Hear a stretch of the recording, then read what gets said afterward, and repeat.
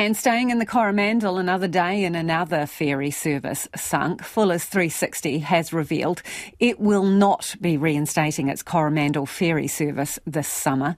That's hot on the heels of the operator announcing it will no longer operate several Auckland services due to crew shortages. In a statement, Fuller said it was due to severe weather events and the challenge of being 12 crews short. The Coromandel service will remain on hold.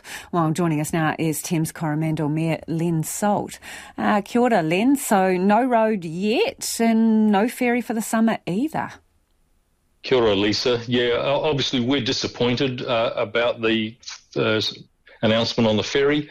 It's another blow on our already hard-hit tourism and hospitality sector, and we don't need it.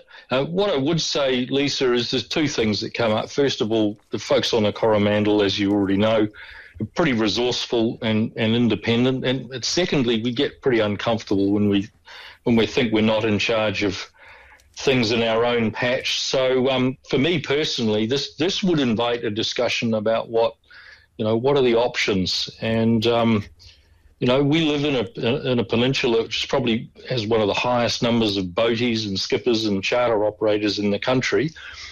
So we should be looking at our options here. So what? Fuller's has not made you a priority, so find someone else? Well, reality is we've got an $8 million wharf and haul-out facility being built in Kopu, which is, just 5 minutes outside of Thames. We've got an unused wharf, the one that Fuller's were using just outside of Coromandel. We've got an active sector around Whitianga and Mercury Bay who are already, ferrying passengers, where we've got a sector that's hungry for new ideas and opportunities. We've had no service from Fuller's last summer and none expected in the next summer. So, what are our options? And if you'll pardon the pun, maybe it's time to be looking at rowing our own boat, if you forgive the pun, as I said.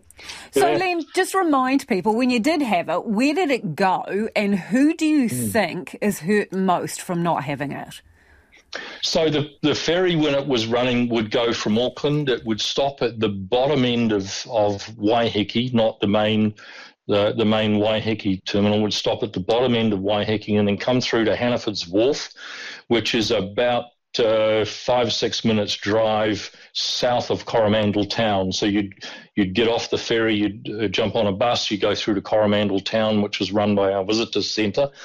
And then the Driving Creek Railway people were also involved in running that bus service as well. So it was a real collaboration, and it was a very strong visitor draw card.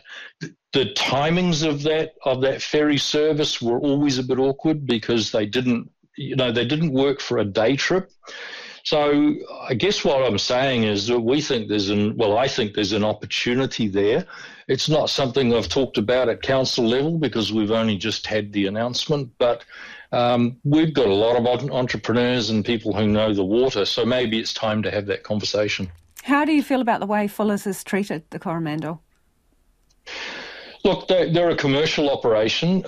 We understand the constraints that they've got. We understand the issues that they've had with getting staff, and they've got their wider service to run with the Auckland.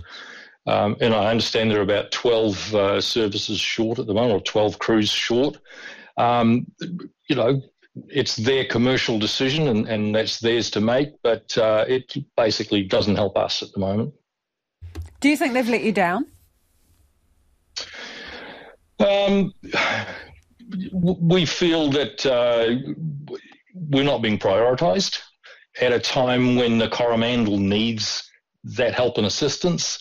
But, what can we do about it? It's, we're not the sort of people that sit around and whinge about stuff. What can we do? We're faced with a problem. What are the options? And is there an alternative? Appreciate your time, Len. That is Len Salt, the Thames Coromandel District Mayor there.